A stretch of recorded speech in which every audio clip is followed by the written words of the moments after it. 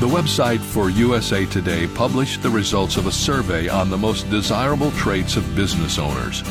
The most desirable trait was thinking outside the box, and the least desirable was workaholic. A creative boss was to be preferred over a boss who works all the time.